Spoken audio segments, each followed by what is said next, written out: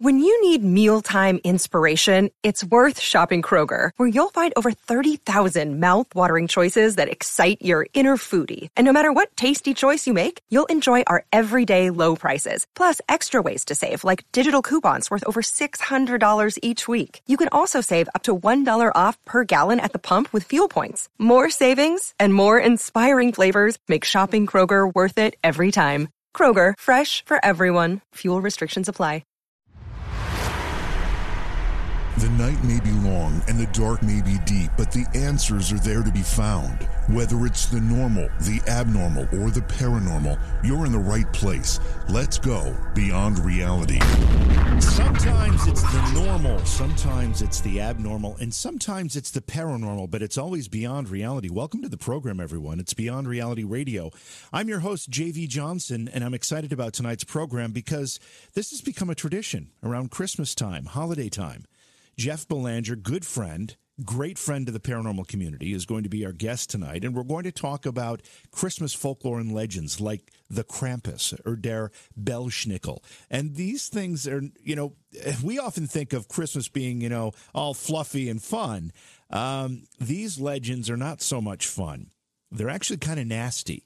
And we're going to get into that with Jeff Belanger tonight, and I'm really excited about it because it's become a lot of fun to do this every year. I think this might be the third year we've done it, right? I'll have to ask Jeff, but I think it's the third year we've done it. So I'm excited to do that. We'll bring Jeff in, of course, after the first break. I want you to take the time to go to the YouTube channel. Make sure you subscribe. Just go to YouTube and search for J.V. Johnson. When you find it, just hit the subscribe button. There's no obligation. There's no fee. There's nothing. It just makes you part of our YouTube community, which we're anxious to have you be part of. That's where our chat room is. We have a great archive of back episodes there, plus the show streams live there every night. If there isn't a radio station in your marketplace carrying the show, it'll be on YouTube, live, streaming live, for you to enjoy. Looking ahead, tomorrow night's another great night here on Beyond Reality Radio. We've got Cindy McGill joining us. You remember Cindy? She's been here before. Cindy is a master dream interpreter, and she's going to take your phone calls and help you unlock what your dreams are telling you. This is always a very popular topic because we all have those very odd dreams. Sometimes they're related to a tragic incident. Sometimes they just come out of nowhere. Sometimes they're related to someone who you have an interest in, right? I mean, there's all sorts of weird dreams that we have, and Cindy McGill will help us navigate that. Thursday night's program, Lon Stickler will be here. That's Strickler, and he's a Fortean researcher. He's an author, and he'll talk about winged humanoids that have been seen around Chicago, as well as talk about alien disclosure. Now, every time we talk about these winged humanoid creatures, I immediately think of the Mothman because they resemble that description. And I'm fascinated with the Mothman story, so this ought to be a great night and a great conversation. That's Thursday night's program. Friday, of course, will be a best of, and then on Monday, Colin Dickey will be here. He's an author and a speaker. He'll talk about the age-old tradition of telling ghost stories at Christmas. He also has books on ghosts, aliens, and the unexplained. So a lot of great stuff coming up on Beyond Reality Radio.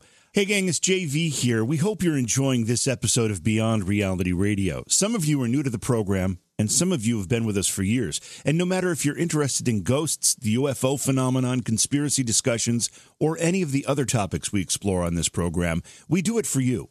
Our goal here is to help find answers to some of the world's most enduring mysteries.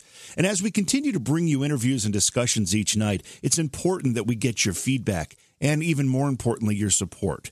The media landscape is forever changing, and as it does, we need to be able to change with it. That's why it's important for you, right now, to go to our YouTube channel and subscribe. Once on YouTube, just search for JV Johnson. You'll find it there. Subscribe. It's all free, and it'll make you part of our global community. In addition, Beyond Reality Radio is available as a podcast. Go to your favorite podcast platform and search for Beyond Reality Radio and subscribe there as well. And finally, we have an archive program that you may enjoy as well. This show can be found on major podcast platforms, and it's called Beyond Reality Paranormal. By supporting us in one or all of those places, you can be sure we'll be able to continue to deliver quality shows to you, no matter what form the media landscape takes. As a paranormal historian, I promise you the best and most entertaining conversations as we continue to hunt for the truth. Tonight's guest is a premier researcher and paranormal investigator. He's also a noted TV host and personality. He's an honored radio and podcast host. He's an accomplished musician and author. Of course, I'm talking about good friend Jeff Belanger. Jeff, welcome to the program. Hey, JV, great to be back with you. Now, it must be near a holiday. Yeah, it is, right? Now, I said everything you asked me to, but I still haven't gotten that $20. I don't know if it was in the mail. Or... Yeah, no, I feel like we talk at like Halloween and Christmas. Yeah, I know. But it's always... What's wrong with Easter? What do you have against Easter? Well, you know, that's going to be one of my questions as we get going here. But I'm excited about this because it has become a bit of a tradition for us here. And, you know, one of the things that I happen to note as we're getting this program started tonight is that we're going to talk about some rather, and I'll use the word creepy. I'm not sure that completely describes the stories and the folklore and the legend that we're going to talk about, like Krampus. But they're kind of creepy stories, whatever it happens to be. But I couldn't find any creepy Christmas music. It's all pretty cheery. You know, there's Carol of the Bells. I don't know who it is. Someone posted it on Facebook. It's a Krampus song. Oh. It's pretty good. So yeah, you know, the old one. There'll be scary ghost stories and tales of the glories of Christmases long, long ago. Right? I mean, that's the one line from the Andy Williams song that everybody knows. And I remember hearing that as a kid and being like, ghost stories? We never tell ghost stories at Christmas. They used to, and I think we're starting to again. But you're right. It's lacking. It's completely lacking, and it's a shame. I think there's a vacuum there. I know you're a musician. I play and sing. We could come up with a nice little album here of creepy Christmas songs. You know, I don't know how fast we can make this happen, but I did a song a few years ago called "My Christmas Tree Is Haunted." It's a blues tune that I wrote, and my father-in-law sang it. One of my best friends growing up actually produced it, and this is my bragging rights for life musically. I put it out every year. I just let people listen to it for free. And a buddy of mine years ago called and said, look, I do this annual charity album called Rock for Xmas, and Eddie Money gave us a song, and Cheap Trick gave us a song, and some other bands. Can we use your song? And I was like, yeah. So, and then there was a concert. I met Eddie Money, God rest his soul. So Eddie Money was the headliner, and I got to meet him backstage. And I'm like, well, you know, we've got a song together on an album, Eddie Money. I mean, we're practically colleagues. And he just went, because he was a mess. But anyway, so yeah, I could email it to you right now. You could play it. All right. I need an email. Yeah, send it to. Do you have Slick Eddie's email address? I do. Yes. I'll send it to him. Okay, I can send it to him in seconds. While you talk, I'll get this. That's perfect, and then he can forward it on to me, and we can get this on by the end of the show. That'd be awesome. It's always fun to have you on, though, Jeff, and we get an opportunity not only to have a little bit of laughter about these topics, but we also learn quite a bit. And I guess the first thing we need to establish, because it's kind of, things are changing. There's a little bit of flux going on. But in general, would you say Christmas is creepy? Oh, listen, people think of me as a Halloween guy traditionally, and I can tell you right now, Christmas has it all over Halloween. Halloween is just a time when the veil between the world of the living and world of the dead is thin, right? It's a time for ghosts, but ghosts don't generally hurt you. Right. Christmas has monsters that will drag you away, drag your children away, take you to a cave and eat you and kill you. Like that. Halloween doesn't do that, right? Halloween's just spooky stuff. Right. It's nothing, you know, compared to Christmas. Halloween just doesn't have it on Christmas. And because the reason is the time of year. You're talking about the winter solstice. If you go far enough north, the sun doesn't even rise anymore. Right. You know, on the winter solstice. That is a really scary time. That's a time when people wonder, will it ever come back? And what monsters are out there lurking? And I mean, all these things, right? It's such a huge part of the of this time of year, and it's founded in fear of the winter, fear, will I freeze to death, will I keep my sanity, will I be able to have enough food to survive? All that stuff is a huge part of this. Let's talk about Christmas as we kind of see it through the rose-colored glasses that have been provided to us here in America anyway. I saw a film title on Netflix, The Man Who Invented Christmas, and I think it's about Charles Dickens, right? I haven't watched it. Yeah. Did Charles Dickens really define what we know today as Christmas and how we observe it? Absolutely. That movie, I love that movie, but I'm a huge Charles Dickens fan. Not only did Charles Dickens really invent Christmas, he took the idea. Christmas was not a big deal. In 1843, when he published A Christmas Carol, a ghost story, by the way, when he published that, it really helped define that this is a time for charity, for taking stock of your life, for reaching out to others, for being together with family, what it really could mean. But more than anything, that is a story of redemption, and the redemption that comes when you face your ghosts, when you face maybe even your demons. You know, you look into your past and you really, face those things. The story got bigger and bigger every single year, but over in America, you got to remember, it still was not a big deal. It was not, Christmas still didn't quite make it here. And really, it was Charles Dickens who brought it to America, and he brought it to Boston. And the reason it took so long is because when Charles Dickens first visited America in the 1840s, he got to have dinner at a Baltimore restaurant. And while he was there, he was served dinner by slaves, and he was disgusted by it. He said he realized, I'm now a party to slavery. Just having someone serve me food who's an owned slave disgusted him, and he vowed not to return to America so long as slavery was in place. After the Civil War was over, America's hurting, and Charles Dickens knows his story, his Christmas Carol, is exactly what's needed. And so he brings it over to Boston in 1867 is when he arrives in Boston, a place he considered his second home, and he stays at the Parker House Hotel. And he practices reading that story again and again in front of a mirror and performs it to a Boston audience.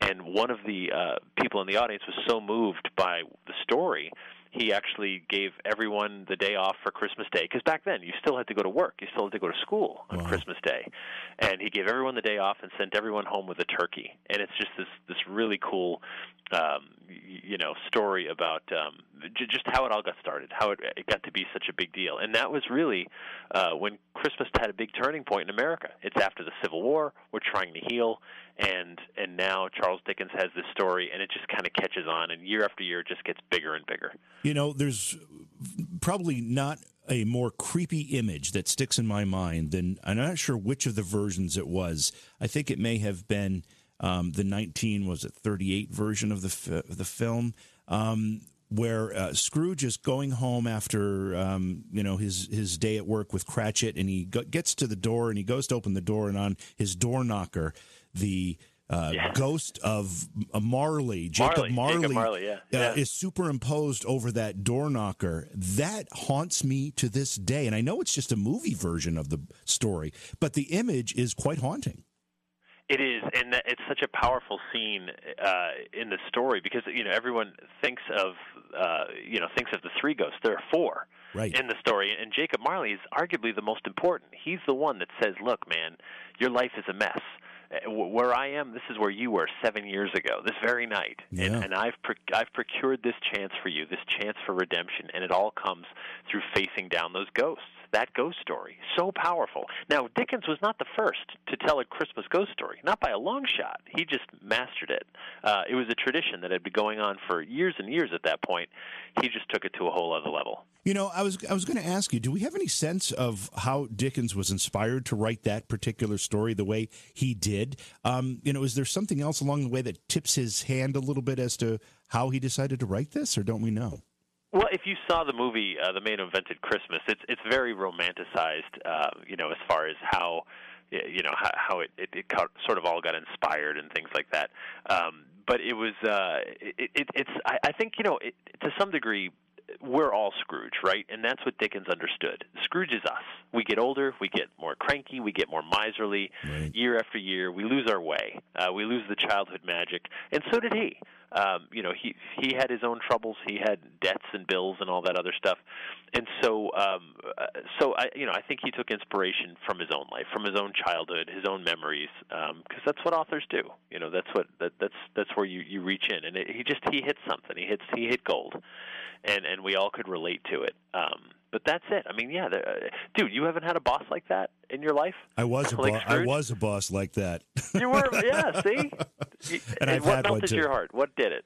It's just the right set of circumstances that come together, and you start to get it. There's a point where you just kind of get it.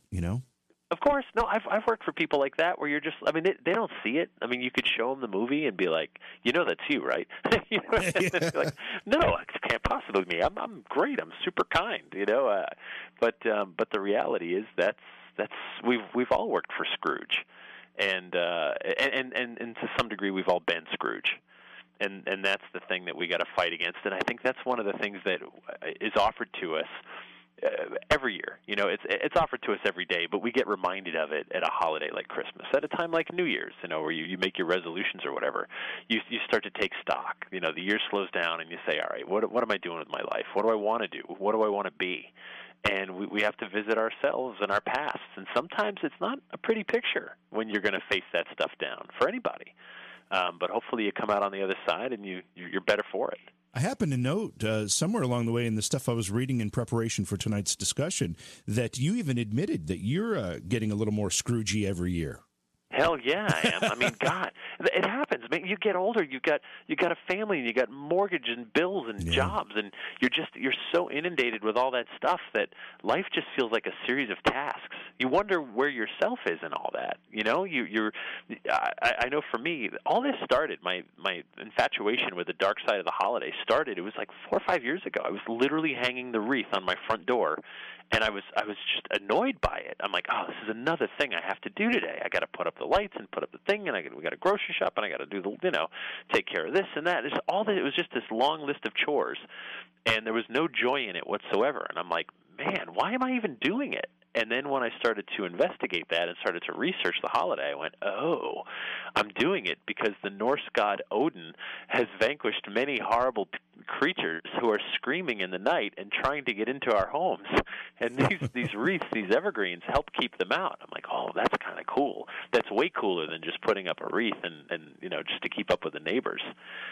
Maybe they don't even know that. And then just one story led to another, and you realize, how can we enjoy the joy of this holiday, the light of it, the Santa Claus and all that stuff, without also understanding there's the dark side?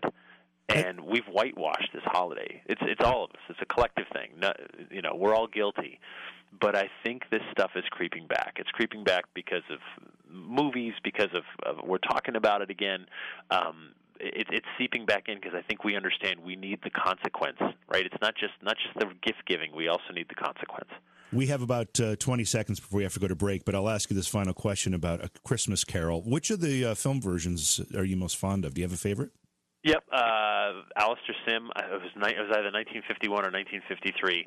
I feel like that one nails it above all others. That and Scrooge with Bill Murray. Those two. I keep hearing that Bill Murray version coming up quite often. Now, you've got something pretty special going on right now with this Creepy Christmas. I think it's on Amazon Prime, right, Jeff?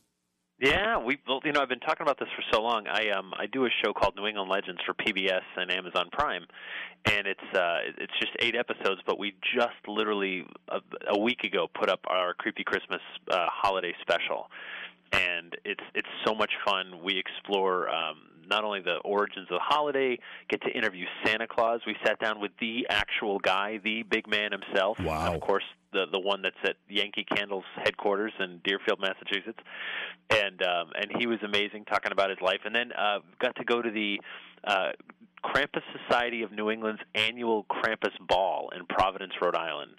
And that was pretty amazing to be surrounded by, I don't know how many, 30 or 40 Krampuses, Krampi, I don't know what the plural is there, but there was a live goat there, which is from now on, that's my new policy. I'll only go to parties where there's a live goat. And it's just such a fun adventure, just seeing that these creatures, these darker entities are kind of making a comeback throughout the region, really. As we get into talking about these stories, these legends, this folklore, do you think the common thread through all of this is that these stories were designed to make people, specifically children, behave, to make them perform in some manner of behavior that either society or parents wanted? I think they were adapted for that. I think first and foremost, we've always had monsters. Always. We still do today. I mean, we could name a list of serial killers and mass murderers and things like that are monsters, absolute monsters. And I think the reason we talk about monsters in the abstract and have for thousands of years is because we all know, especially us adults, that they really do lurk out there, and there are dangers that can be hidden. And so I think sometimes we use these stories as a way to prepare us for the monsters that are in the real world. That being said, of course, we use them to make our lives easier. And if it's like, hey, you better behave, or Krampus is going to get you. As a parent, you do what you got to do to survive, man. Like when your kid's acting up. When I was a kid, it was just, hey, Santa's watching, and you're not going to get presents this year unless you behave. And that has some effect, but it's not quite the same as, hey, Krampus is watching, and if you don't behave, you're going to die. Wow. One has a little more impact. He's going to snatch you away from us. We're not going to be able to stop him. What can we do? He's Krampus. He's going to snatch you right out of your bed, stuff you in a burlap sack, and carry you to the mountains and eat you. It seems like kids would start to fear Christmas approaching as opposed to looking forward to it with stories like that to think about. Yeah, but that's the thing, right? It is a dark and scary time of year. We take so much for granted today. It wasn't that long ago. I live just south of Boston, and we got a little snowstorm the other day. And of course, everyone runs to I know you live in a northern climate as well. Everyone runs to the grocery store. They got to get the bread and the milk, right? It's kingdom come. The worst storm we've had in my lifetime dumped like 3 feet on us, and within one day, the roads are clear and you can get out again, which is amazing, right? Like, hats off to all the guys and women that are out there making that happen. But 100 years ago, if you got 3 feet of snow and it stayed cold, you could be stuck inside for, who knows? You could be stuck inside for weeks. And do you have enough firewood to burn? Can you get to firewood to keep warm? Do you have enough food? Can you hunt an animal in 3 feet of snow? Are you elderly? I mean, that is a real monster waiting for you. No electricity? No electricity? That's right. Yeah, no electricity, no cable, no Amazon Prime Video, none of that. Right? You literally were at the mercy of the elements. And a storm, if you lived a little bit outside of town and a road was just covered in snow and you couldn't get a wagon down there or even a horse, you were out of luck. You got to keep your sanity. You got to have enough food and all that other stuff. It was a life and death situation every single snowstorm. We forget that now because our world is so modern and taken care of, but it just wasn't that long ago where that was a real fear for people. Let's talk a second about this tradition of telling ghost stories at Christmas time. You referenced the song. What is it? It's the most wonderful time of the year. Is that the song that Andy Williams? Yeah, the lyric comes from telling ghost stories. That tradition, you said, goes back a very, very long time. What's the connection? Why were ghost stories popular, and when did we stop doing that? I can answer all that. So it started with the Festival of Yule in the Nordic part of the world. They noticed that in wintertime, there's a sound that you just don't hear the other 3 seasons. It's this howling wind. The kind of wind that only comes when it's whipping through naked trees. In the summer, there's leaves and things like that. Right. It makes more like a shush sound, right? But in the winter, it screams, it howls, it whips, and it bites because it's cold. And they hear voices in the wind. They would hear cries and screams. They were sure these are ghosts. And so they had to protect themselves from those ghosts. That's a time. That's a time for hauntings, for sure. Think of Poe's The Raven. Which is one of the most haunting poems ever written. It's set, I remember the bleak December, right? It's set in December. Right. Winter is a scary time. So in the 1800s, especially in England, ghost stories at Christmas were just a huge part of the tradition. And every year the magazines would publish them for people to read around the fireplace on Christmas. They would read these stories that were published, and authors were clamoring to write a great Christmas ghost story. And Dickens was no different. Dickens saw this and said, let me try my hand at it. So that he took it to a whole other level, and his is the one remember. Those ghost stories continued all the way into the 19-teens, 1920s, but then something happened, and that was the Great Depression in America, and of course it affected the whole global economy. In the 1930s, when we're starting to come out of the Great Depression, that's the moment, that's the line in the sand where Santa Claus starts to emerge as first a corporate shill for Coca-Cola, right? I mean, that's the Coca-Cola company started using him to sell Coke, and then he was used in advertisements. And the only way out of an economic depression is to spend money. Economists knew that. It's true then, it's true today. The only way out of depressions or recessions is for everyone to just feel confident enough to go spend money, and that gets the economy moving. So we're starting to come out of the Great Depression, and Christmas becomes this very big deal. The other thing to remember is that the holiday of Thanksgiving was always supposed to be celebrated on the last Thursday of November. That ever since Lincoln made it an official national holiday, it was the last Thursday of November. That's when it was supposed to be celebrated. That changed in the 1930s because businesses started lobbying the president saying, dude, we need more time between Thanksgiving and Christmas for shopping. This is the season that puts us in the black for profits for the year. And so the president figures what's good for the economy is good for America, and Thanksgiving was moved to the second to last Thursday of the fourth Thursday of the month, rather, the fourth Thursday of the month, to give more time for Christmas shopping. This is when everything starts to go toward like commercial, spend money. Santa's this jolly figure. Krampus cards start to go away, the dark side starts to go away, and it's all about this is joy, we spend money, we buy gifts, this is what this is all about. That was the time when everything changed. A lot of these characters we're going to be talking about tonight, Krampus and others, kind of have an affiliation with Santa. So let's talk about Santa for a minute. Who was he? I mean, you did the official interview, so you got to know. He was amazing. Oh, my God. So Nicholas was born in Myra, which is modern-day Turkey.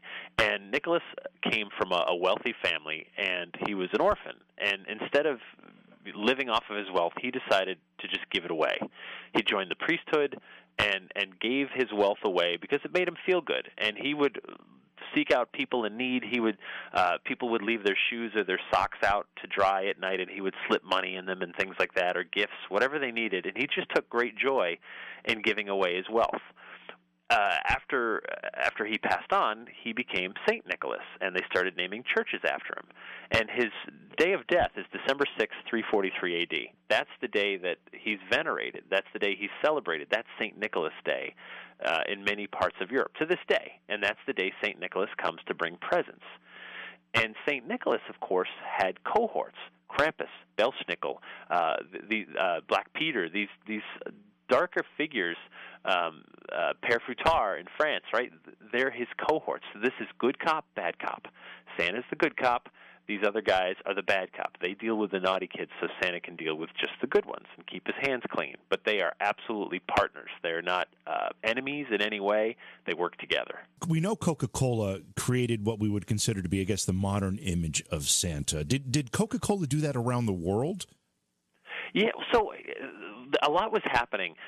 Thomas Nast from Harper's Magazine started, drew Santa as more of like this heavier set, jolly old elf kind of guy, and you also, you can't say enough about the poem by Clement Moore, "'Twas the Night Before Christmas." Right. That came out in 1823. And originally published anonymously in Troy, New York. That poem defined like he laughed with a bowl full of jelly. So Coca-Cola didn't purely invent it, right? Coca-Cola was building off of "'Twas the Night Before Christmas" in 1823, the Thomas Nast illustrations in the late 1800s. They just took it to the next level, which was to make it a red suit with the white trim, the big white beard, and make him kind of a bigger figure. But they were following a trend that went back 100 years before that. But they really, when you think of Santa Claus today, the Coca-Cola company has so much to do with what you're picturing in your head. I have to share a bit of a story here. My son is in Holland going to grad school, And the reason he went to Holland to go to grad school is because in undergrad school here in the States, he met a foreign exchange student who was attending for one semester, and she went back to Holland to finish her schooling, and he wanted to go follow her. So when they came and visited last Christmas, after actually he hadn't quite gone, he'd been over a few times but hadn't gone to school yet. But anyway, and they brought back all of this stuff related to Black Pete. Yeah. Now, Black Pete is one of Santa's helpers. And by American standards in today's climate, I think most Americans would be appalled at what this stuff is. But the Dutch celebrate Black Pete, and Black Pete is, like you said, the bad cop in the relationship here. He's not quite as sinister as maybe a Krampus or a Belsnickel, but he handles the bad kids. No, but he's going to go away. I promise you, because it's racist here. It's racist there too. I mean, there's national. Just so people understand the backstory of Black Peter. Black Peter was a slave, and Santa rescued him. He was a slave child, and Santa rescued him only to more or less make him work for Santa forever, which is, I don't, I'm just saying. Yeah. And in parades today, he's always depicted as a white person in blackface. Blackface, that's right. And that's racist. That's racist by any global standard that you want to measure it. And there have been protests now for years saying, like, we can't do this. And plus, people don't want to think about Santa enslaving anybody. That he enslaves elves, not people. Right? That's his thing. What? So I think what you're going to see is over time, especially in Holland, he's just going to go away because it's not a pleasant story. But the folklore of it is that yes, Black Peter would go with Santa, and he would deal with the bad kids. Now he could do anything from like giving you a talking to maybe slap you around a little bit, and in the most extreme cases, Black Peter could indeed be lethal, but only on very rare occasions if the kid was just that bad. Well, I know that you don't have, because you're on the phone with us for this particular interview, I know you don't have access to the YouTube channel, but I'm actually going to play a video during the break on our YouTube channel that actually shows a bunch of Black Petes arriving. My son shot this video and sent it to me because he thought it was quite interesting, and you'll get an idea of what it is. And St. Nick is there, and all the Black Petes are coming along with him. But, Jeff, the traditions and the things we're going to be talking about in the next hour, not so happy, not quite as happy as Charlie Brown Christmas, right? No, maybe not. But memorable, and that's what counts, right? As long as you remember. That is what counts. This is a short segment. We've only got a couple minutes because we went long in the last segment. But let's talk about Christmas globally. And do these stories, the type that we're going to speak about tonight, let's take America out of it because of the melting pot situation where we borrow a little bit from everybody. But do these stories permeate the globe? Some do, sure, and some are super regional. Like there's the Welsh Mari Lwyd, this gray mare that rises from the grave on Christmas Eve. That seems pretty much centralized into just Wales, not even all of the UK. And then others, I think, spread because they're popular. Krampus caught on. Krampus caught on beyond Germany. Belsnickel caught on beyond Germany. So I think wherever the European influence followed, so too did those monsters. Where the Europeans went, they took their creatures with them. We've got about a minute and a half here before the break. We'll get into Krampus on the other side in detail. However, how old does the Krampus legend go back? Well, I mean, realistically, he goes back thousands of years if you want to talk about, like, Pan, right? The Pan character from, like, Greek mythology. I mean, that's his roots go back that far. And then when they started to call him Krampus, I mean, that's only a few centuries. During the Protestant Reformation, a lot of these old monsters had to go. So it's really, but the origins go back thousands of years, easily. Does the church, or did the church, let's say pre-Reformation, did the church accept and acknowledge these stories? I think the Catholic Church has a tricky relationship with all this stuff because, on the one hand, if something scares you, to church, then it's a good thing, right? I mean, Catholicism, and I say that as a person raised Catholic, loves that there's a devil and demons and purgatory and all this stuff to kind of scare us into the church pews. I think something's lost when you don't have that darker side to bring up. But at the same time, they are pagan, and so I think, even after the Reformation, the Christian leaders were like, look, we got to lose these pagan ways. It's one thing to call them just stories, but it's another to really believe in them. And so I think they always struggle with anything that takes away from the canon. In the 20 seconds we have here before we have to go to break, let people know where they can get more information about all of your work, because there's so much stuff. Yeah, well, my website, jeffbelanger.com, but also the whole series, including the Creepy Christmas episode, is on Amazon Prime. If you're a Prime member, it's free. If you're not, it's like 99 cents, I think, to download it. And it's also the New England Legends podcast, which I've been doing every week for over 2 years, just these short stories. And we've covered some of these Creepy Christmas stories in the holiday podcast as well. So. And also my books are on Amazon and in bookstores everywhere. A quick reminder, go to YouTube, subscribe to the YouTube channel, because it's a great way to participate in the program. We stream live there. Plus, there's an archive of about 450 back episodes of the show. Just go to YouTube and search for J.V. Johnson. You'll find it. And subscribe, please. There's no obligation or fee or anything. Just click of a button and you're all set. You'll be part of our online community there. Plus, there's a great chat room. When the show streams live, you'll be able to participate in that as well. Also, like us on Facebook. And, Jeff, the moment of truth has come. Let's start talking about Krampus. Tell us who this creature, who, if anybody has seen Hollywood's version, certainly scary enough, but probably even scarier from the legend and the folklore. Tell us who Krampus is. Krampus is a monster. He's a hairy man with hooves for feet. He's got horns coming out of his head. He's got a long, red, forked tongue. He's wrapped in chains so you can hear him coming, and he carries either a basket or a burlap sack where he snatches up naughty children, stuffs them in the basket, and takes them all back to his lair in order to kill them. And the thing is, he comes on a very specific day, December 5th.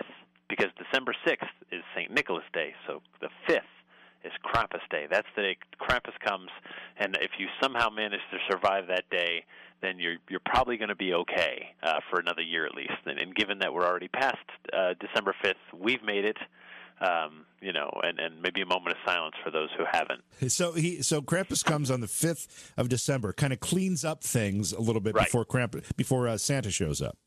Yeah, it's fun. I mean, it must be good to be Santa, right? You show up and here's presents for all the good girls and boys, because that's all that's left. There's no bad ones around. They've been cleaned up by Krampus. He's done the dirty work, and now it's just good girls and boys. And all I can imagine was, I actually got to interview a guy at the Krampus ball, which was amazing. He said when he was a kid, his mother was from Austria, and they had Krampus and St. Nicholas would visit at Christmas time every year. That was a tradition.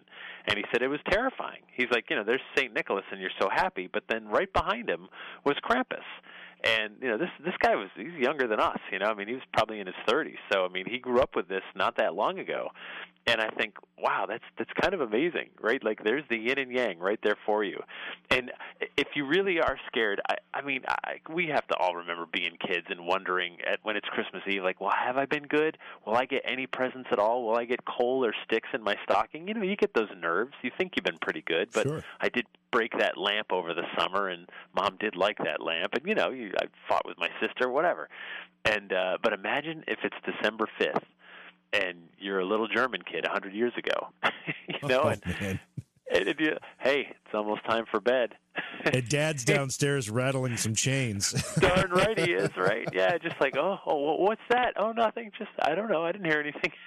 Wow. And you're laying in bed just shivering with fear, just waiting. Like, will the sun come up? Will I ever see daylight again, or is this it? Is this the end for me? That must have just been horrifying. I can only imagine. We know what the origin of St. Nicholas / Santa is. This description you gave us of Krampus sounds very, very demonic. Do we know what the origin of that creature is? So Pan, the creature from like Greek folklore and things like that. The Pan flute. He's got the horns, the upper torso of a man. He's got the hooves like feet. That's Pan. It's where we get the word panic. comes from Pan. And Pan was not necessarily evil at all. It's just once the Catholic Church started to Christianize the world, that became sort of a devil figure, right? It represented chaos. That's what Pan was, and so chaos is bad, and we represent order, and so that's the devil. That's the devil figure. When people picture the devil, the man with horns and the hooves and all that, that's the Pan figure. So it's not really fair to call Krampus evil. He's not. He's doing very just and noble work. He's out there cleaning up the bad guys, and that's what his task is. You don't have to like it; it doesn't have to look pretty, but I wouldn't call him evil, and nor would I call Pan evil. He was just chaotic, but we relabeled him somewhere along the way. And so I don't think it's fair. It's calling him demonic is the same thing that our Roman Catholic ancestors did centuries ago when they were trying to explain to everybody what's right and what's wrong to a culture that's illiterate and doesn't have access, of course, to mass media because it hasn't been invented yet. It's all you have are stories, and you have to explain to them that your old ways, those old gods, those old creatures, the fae folk, these half breeds of half human, half horse, half bird, whatever. They've all got to go because they're not of us, so they must be demonic. So to me, that's more a label that we're using to try to get pagan people to move away from it. But if you look at his behavior, to me, a demon just is out to hurt people, and hurt good people if they can, right? Like that's the grand prize. Take a good person and hurt them. Right. Krampus isn't going to hurt a good person. You're safe. It's the bad ones that have to worry. Good point. Now, you attended one of these Krampus balls. Tell us a little bit about it, and also help us understand why they've become so popular. People do Krampus balls, they do Krampus runs.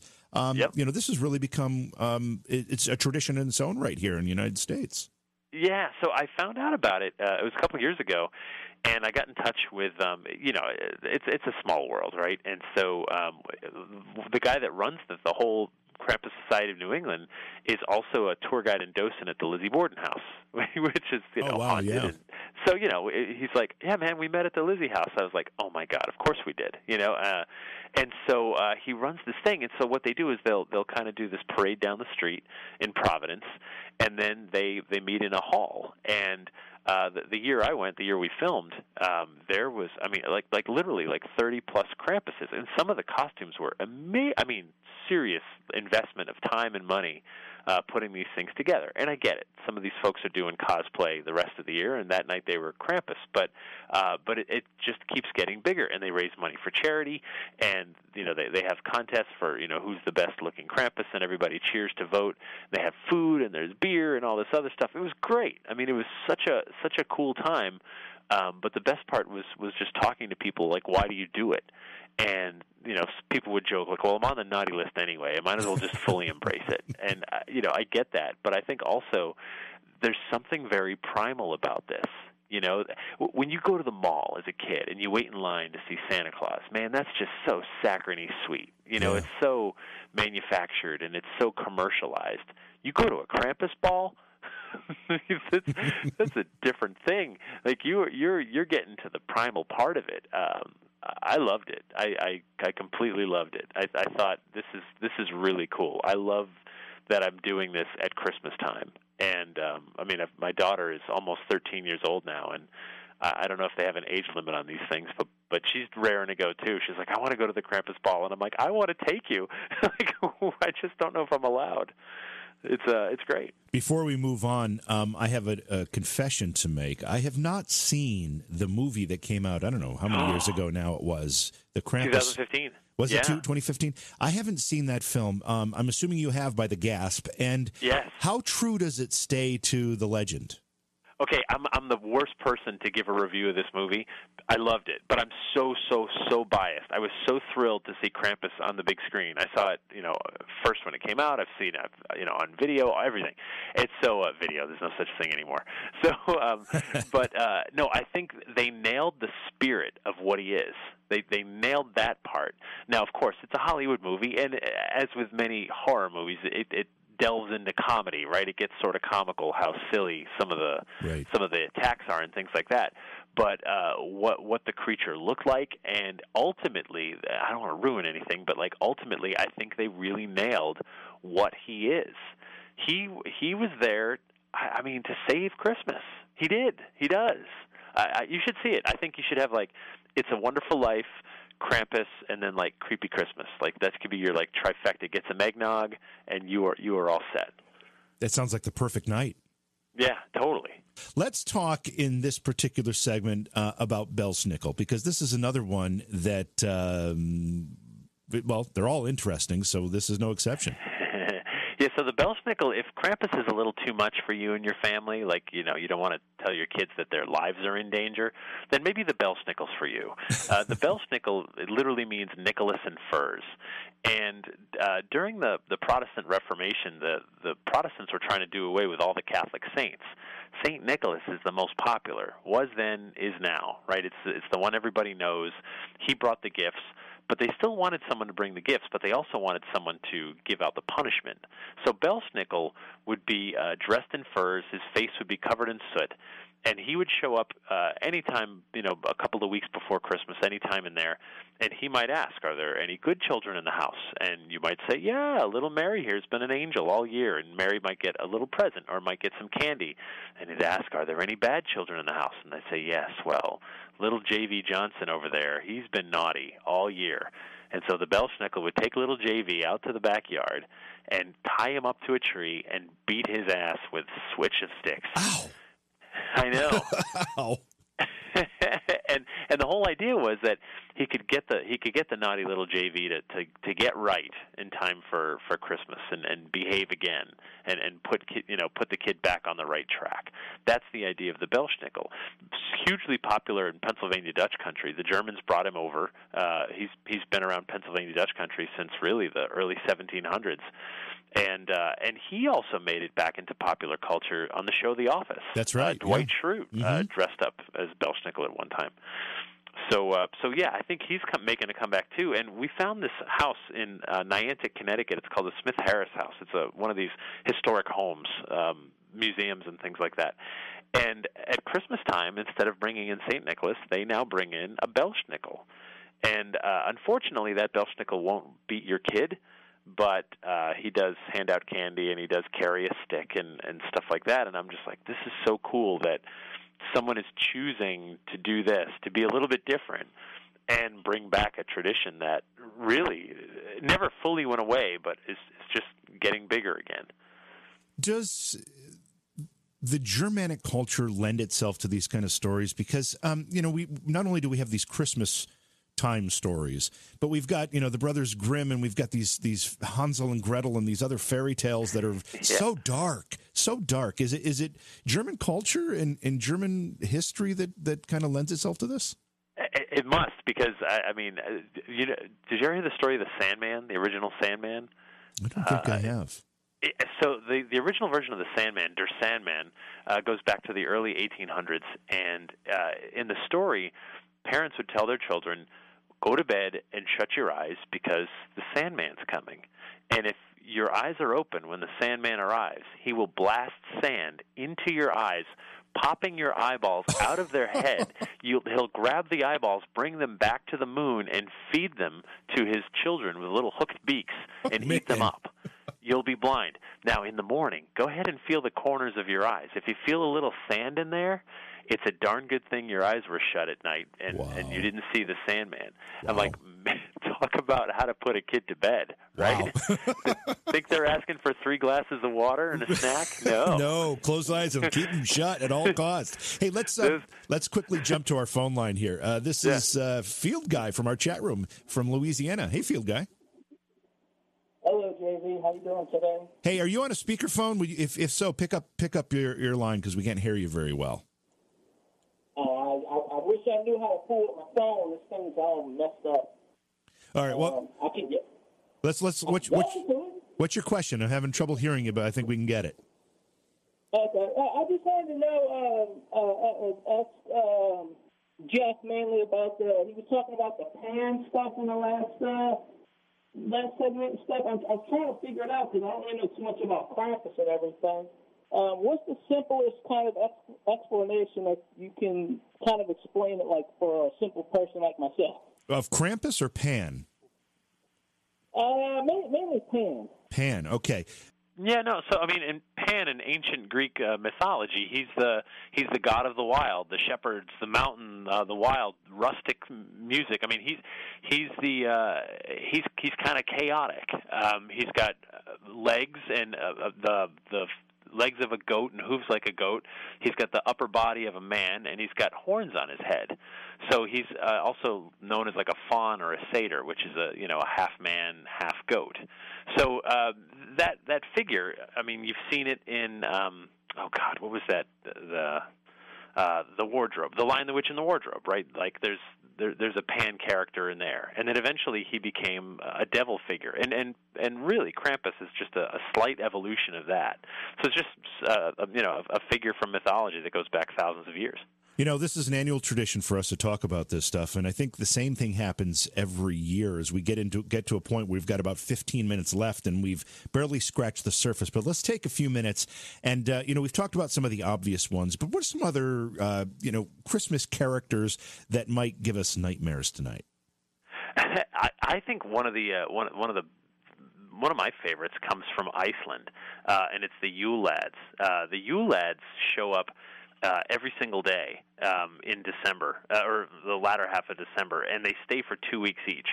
And depending on the day, a different Yule Lad will show up. So, for example, they started on the 12th of December, and the first one was the sheep coat clog, and he's this little creature that comes in and messes with your sheep, and he's going to stay from the 12th to the 25th. And then the Gullygawk comes to steal your cow's milk. And then there's one called Stubby, who comes to lick your dirty kitchen pots clean. And so they all kind of sneak in at night. And there's one that's like a window peeper, and one that's called Pot Scraper, and he'll come in and he'll find your dirty pots and he'll lick them clean. And it's just kind of creepy. And the bowl licker, a lot of people would take porridge to bed with them, and then set the porridge bowl down on the floor and then get it in the morning, only to find that some little creature had licked it clean. Another one is a door slammer that'll just slam doors and keep you awake and keep you afraid all night. And another will steal your candles. Another one peeps through your windows. So every day, one of these different creatures shows up in Iceland. But Iceland also gave us the Yule Cat, which is a great one too.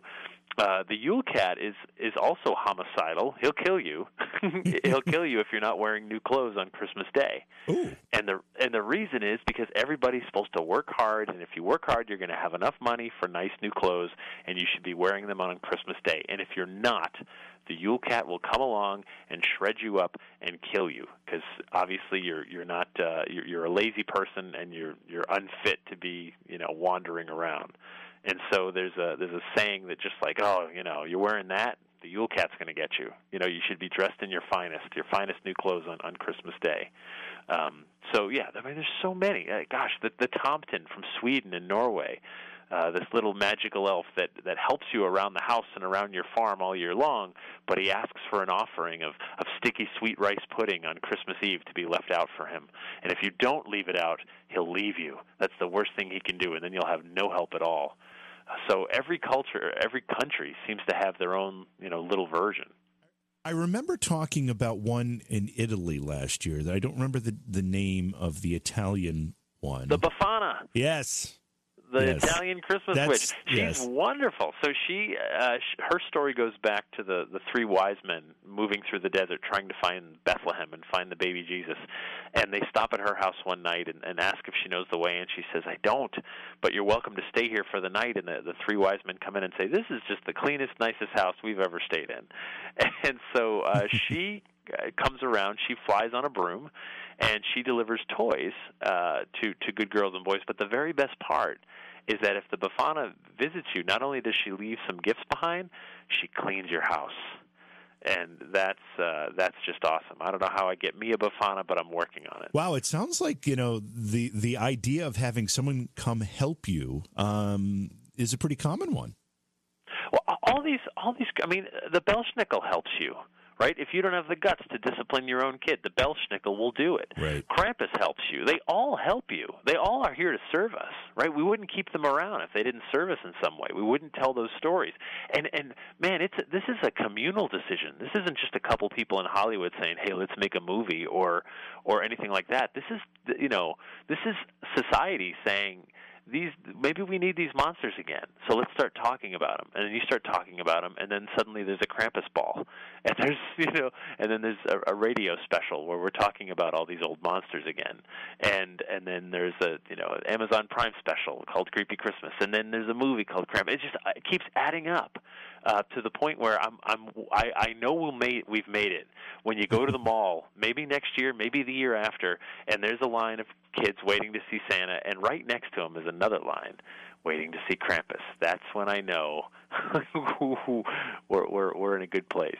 We have other religions that celebrate other holidays around the same time of year, and I know that these aren't specifically, the ones we've been talking about aren't necessarily specifically tied to Christmas, but are there any, let's talk about the Jewish faith, for Hanukkah, are there anything specific to Hanukkah? Oh, man, well, so there's the Dybbuk, right, which is a spiritual possession, which, by the way, can be good or bad. There's good Dybbuks, and then there's also the golem, right? The golem is this monster. I don't think it's specific to Hanukkah, but it is specific to Judaism. The golem is a creature, a mythical creature that rises, out of the air. It's made of clay, right? And then he comes to life. That's right. Yep. The golem. Yeah. So yeah. I mean, every religion has its different monsters. The jinn, of course, for Muslims, and there's all kinds of creatures of legend and lore, and all of them serve some sort of purpose, right? Otherwise, we wouldn't talk about them. But no, I don't think. I think the Jews have some catching up to do with with the Christian monsters. So as we, and I think, as you said, we're kind of turning a corner here, but I would say that from my upbringing and my recollection of Christmas, I had no Krampus, I had no Belsnickel, I had none of those types of things. The worst thing I thought I could expect was maybe coal in my stocking. Yeah. Given that, have we whitewashed Christmas? We have, and that started, it started with Coca-Cola. It started because we had to save the economy, and we needed Santa to do it. And he did, right? Santa gave us that gift. He saved the economy, he saved the global economy, and turned it into. Black Friday is a thing. We all understand. Like, little kids go, "Oh, it's Black Friday," and then you explain to them it's called that because that's when retailers go into the black. They become profitable, right? That's when they move from the red to the black, and become profitable for the rest of the year. And it's become a critical part of our economy, which is, so far removed from the very roots, but not too far, because it was about, like, hey, let's celebrate. We're about to hunker down for the winter. Let's give gifts to each other because, man, if something goes wrong, I might need you, right? I might need to stay at your house for a month or two till the spring if my roof collapses, or you might need me. So I think the roots are still in there. We've just sort of lost our way with, the over-saccharine sweet Santa Claus and all the other stuff. And so I think by telling these stories, by telling the ghost stories, and in some respects too, I mean, come on, Christmas Carol is performed in every theater in America every December. Right. And that is such a powerful story. I watch the movie every year. I actually read the book every year. It's a very short book, but I watch it every year when I need to get into the Christmas spirit, because it is a reminder to me, man, don't be Scroogey. Yeah. You can be redeemed. You can get through this. You can face your past, your present, and your future, and come out on the other side a better person for it. And let this holiday wash over you, right? Let that Christmas magic enter you again. And it does it for me. It does it for me every year. That and It's a Wonderful Life, which also was not intended to be a Christmas movie per se, but also has its own paranormal elements, given the fact an angel appears and shows the main character what the world would have been without him. Yeah, which is very, it's almost borrowing a little bit from Dickens too. Sure. But yeah, and it's great, right? All of that stuff is great. Sometimes we got to face our ghosts. We all do, and that's true every day of the year. And I know for me, like, your ghosts turn into your demons if you don't deal with them. I remember a quote from David Bowie, who talked about he creates art, he writes songs to deal with his ghosts, and then he was very quick to point out, not my demons, my ghosts, because if I don't deal with the ghosts, they become demons. And that's true. It's true, I think, of all of us. Dwayne in our chat room wants to know if you're aware of any Cajun characters for Christmas time. Oh, I don't. Well, maybe the Rougarou, the puts on a Santa hat. Otherwise, I'm not sure if there's any specific to Christmas. But the Rougarou is always around. That's a great one. The werewolf. I want to change the topic just a little bit. We've got about 5 minutes left, and I want to kind of just go to some general paranormal discussion, because there seems to have been a resurgence in paranormal reality television. And, there's a renewed interest. It kind of ebbed for a while, and it seems to be coming back. What are your thoughts on that? Yeah, it never goes away. I mean, paranormal TV, years ago, I remember hearing a TV network executive say that we view paranormal now the way that we view cooking shows. Cooking shows will always be on the air. They might become a little more popular or less popular, but some form of a cooking show will now always be on the air, and they view the paranormal the same way. It does ebb and flow, and I think it's interesting, especially, of course, Travel Channel, that's becoming like the all-paranormal channel. Yeah. Which, shoot, man, I like pizza, right? But I don't know if I want to eat pizza every night. You know what I mean? I do. And so I'm very curious to see how it shakes out. And I know, of course, not all the shows are going to make it, but I know they've renewed a few of them. A few of the new shows have gotten renewed, and that's great. And they'll find their audience and find their home. I think anything that keeps the discussion going is always a good thing. I'm grateful for that. I'm grateful for people that were able to talk about these subjects so much more openly than we could when I was a kid, or even when I started doing this 20 years ago.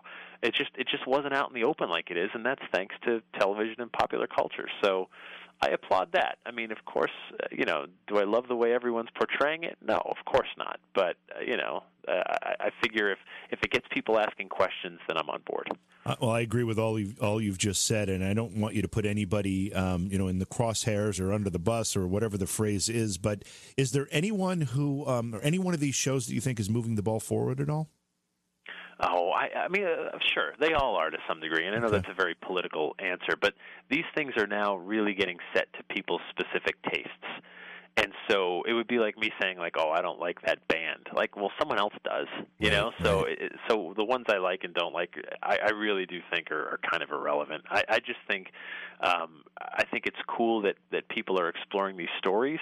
And I actually think what's really great is the independent stuff that you're seeing on YouTube, that you're seeing on Amazon Prime. There's people now saying, like, hey, maybe I don't need a television network. If I've got something to say, I can say it in a podcast. I can say it in a radio show. I can say it in a book, There's a lot of ways to get information out, and I think it's pretty awesome that we live in a time when all these avenues are available to us, and it's great. I mean, YouTube sensations get born overnight because they're doing something new and innovative, and then all of a sudden TV networks are trying to catch up. How cool is that? Yeah, it's pretty interesting, and I just have to say that I had an event, Scaricon, in October, and I brought my first quote unquote YouTube celebrities into the show, and I was amazed at how popular they were. I mean, I just you don't think of what would be considered an amateur video channel of creating superstars, but these folks truly were superstars, and I was really impressed. Well, I mean, hey, some of those YouTube channels, if they get like 4, 5, 6 million downloads, that is way more than a network show. Like, way more. That's a great point. Yeah. I mean, it's just purely by numbers. They're reaching more people than a network show on Travel or Discovery or whatever. That's just reality. Okay, so I'm going to put you on the spot a little bit, but I think you've got an answer ready to go here. What is give us your Christmas hit list as far as films that we all should be watching in the next few nights, in the next week? Oh, yeah, you've got to watch A Christmas Carol, whatever version you like. There's so many. You can go from the Muppets to Disney to, I prefer the Alistair Sim version. That's my very favorite because I think it still holds up, or Scrooge or whatever. I think that's great.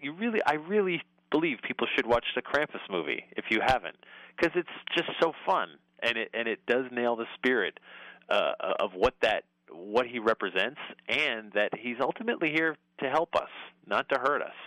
And then, I mean, Christmas Vacation. I can't get through a December without watching that. It's a great one. Yeah, got to do it. And come on, man, the brand new New England Legends Creepy Christmas Special. That's it. Go watch all those. All right, It'll be good. Remind folks where they can watch the Creepy Christmas Special. It's on Amazon Prime Video right now for free if you're a Prime member, and again, 99 cents if you're not. You can download it, and you just go search for New England Legends. You'll find the series. There's 8 episodes up now, and you can go watch all of them. But the Creepy Christmas one I love it because as a kid I loved when my favorite TV shows did a Christmas special, and I'm just so proud to have my own. So thrilled that it just came out. Jeff, I'm going to use your song, I Think My Christmas Tree is Haunted, as our next bumper song. We're not going to be able to get through the whole thing. It's a 4-minute song, but I'll use it on both sides of the break. But thank you so much for being here with us tonight. It's become a holiday tradition. I love it, and I appreciate your time. Thanks, man. Good talking to you again, JV. Again, make sure you go to the YouTube page. Go to YouTube and subscribe. Just search for JV Johnson. You'll find it there. Make sure you subscribe. And click the notification icon. You'll be able to be alerted when we put new content up or we stream live or whatever it happens to be. It's Beyond Reality Radio. We'll catch you tomorrow night. Beyond Reality Radio is hosted by Jason Hawes and JV Johnson and produced by Alexandria Johnson and Slick Eddie Edwards for Entercom Radio. Beyond Reality Radio is distributed by Westwood One Radio Networks. Stop by our Facebook page and say hello. Follow the hosts on Facebook as well. For Jason Hawes, follow at jasonhawes.taps. For JV Johnson, follow at JVJ Paranormal. If you'd like to be a guest on Beyond Reality Radio or you have a suggestion for a guest, contact Slick Eddie Edwards at slickeddieedwards@gmail.com. Be sure to visit our chat room as well at beyondrealityradio.com. Thanks for listening.